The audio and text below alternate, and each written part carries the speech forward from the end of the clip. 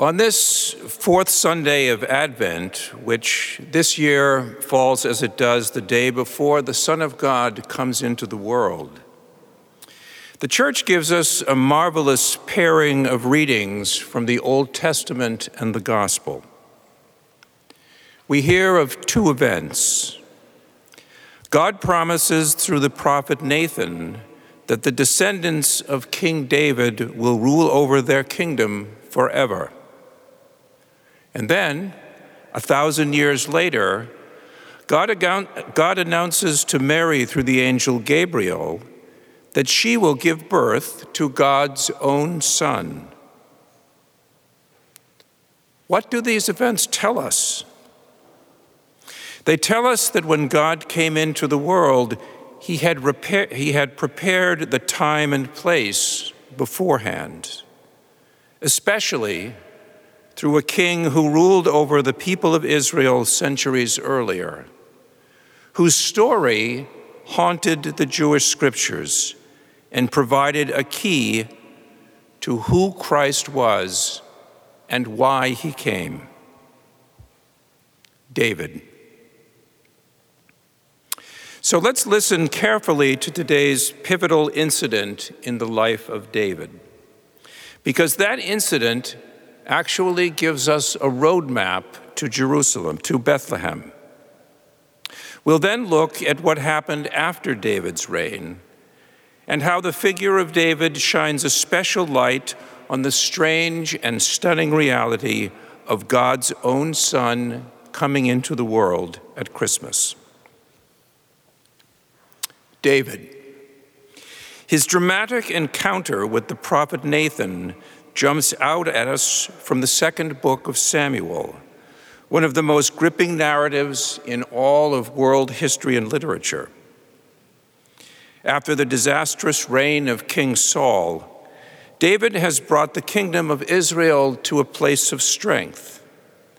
And now he wants to build a house. This means a temple for the Lord. Certainly a praiseworthy plan, and one that finally was carried out in the magnificent temple built by his son, King Solomon. But God had other plans for David. God does not want a house for himself. Instead, he makes an astounding promise to David and his house, that is to say, his descendants. So right now, it's about David's house, not God's house. Through the prophet Nathan, God tells David, "I will raise up your heir after you, and I will make his kingdom firm. I will be a father to him, and he shall be a son to me. Your house and your kingdom shall endure forever before me. Your throne shall stand firm forever." Wow. Notice two things about this frankly over-the-top promise.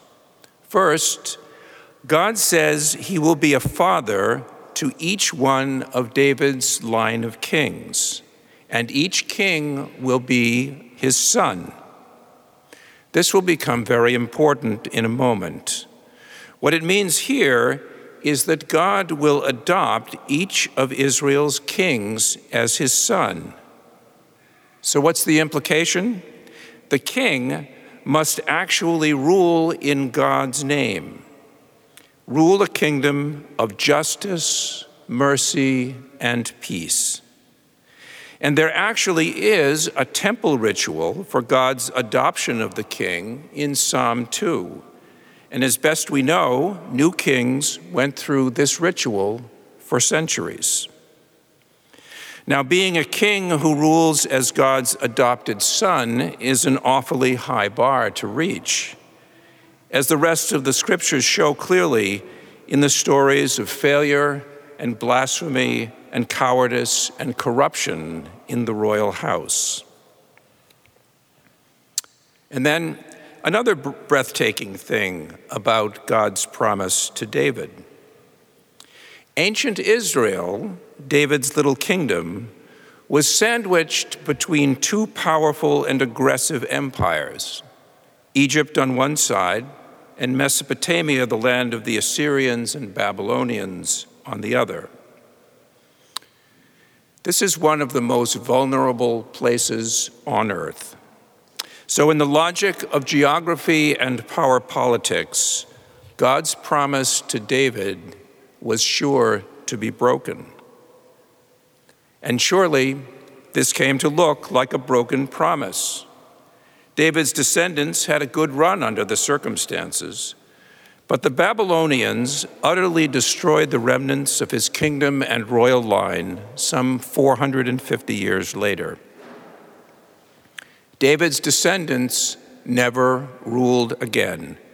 They never even came close.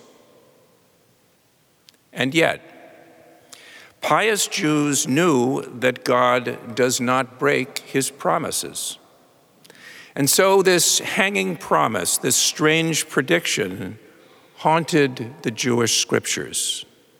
And in Luke's gospel, we see what happened to this promise.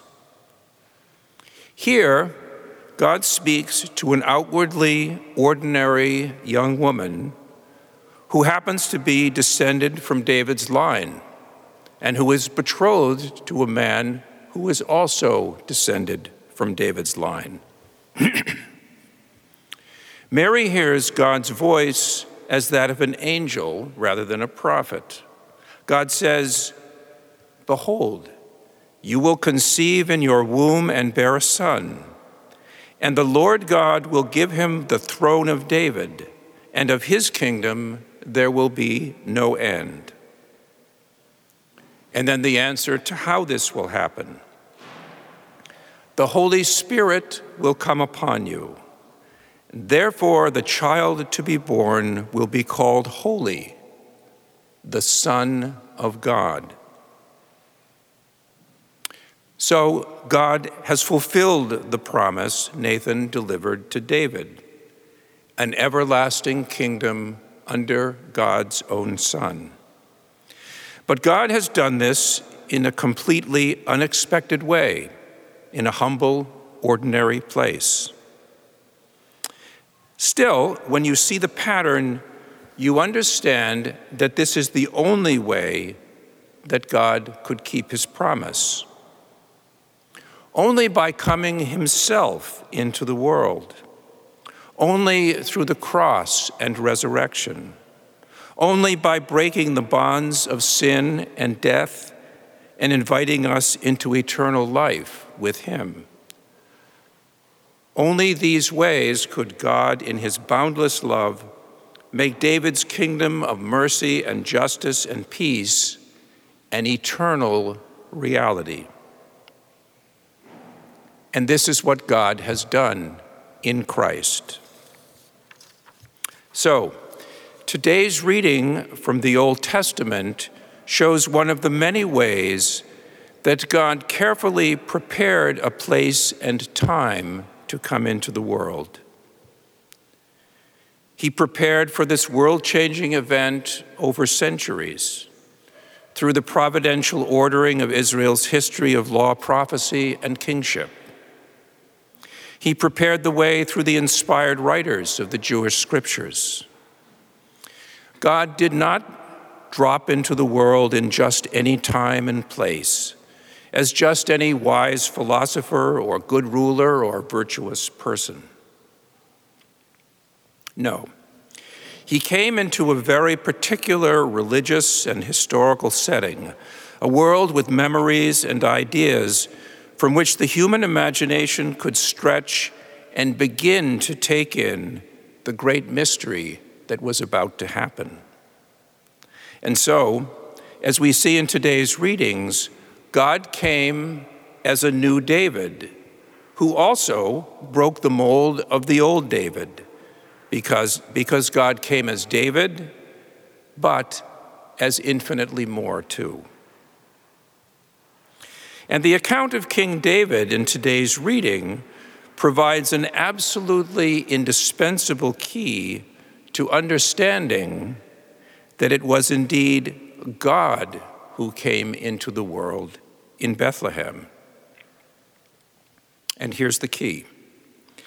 The king that God promised was going to rule as God's adopted son was the Son of God. And not just that, and then it was the Son of God who came into the world through Mary, yes. But look at how God has taken this idea and stretched it. So now we can begin to understand this Son of God, not just as a ritually adopted human king, but as God's own loving self, come now into the world to invite us into his eternal kingdom of justice and peace. Here then is the insight that we receive on this fourth Sunday of Advent. As we rejoice in God's coming into the world at Christmas, let us rejoice also at the patient and careful and marvelous way that God prepared the time and place of his coming by the amazing promise given over 1,000 years earlier of an eternal kingdom through his Son.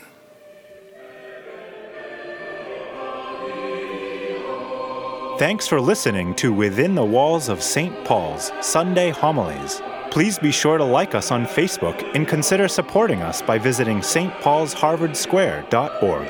That's stpaulsharvardsquare.org. God bless and see you next time.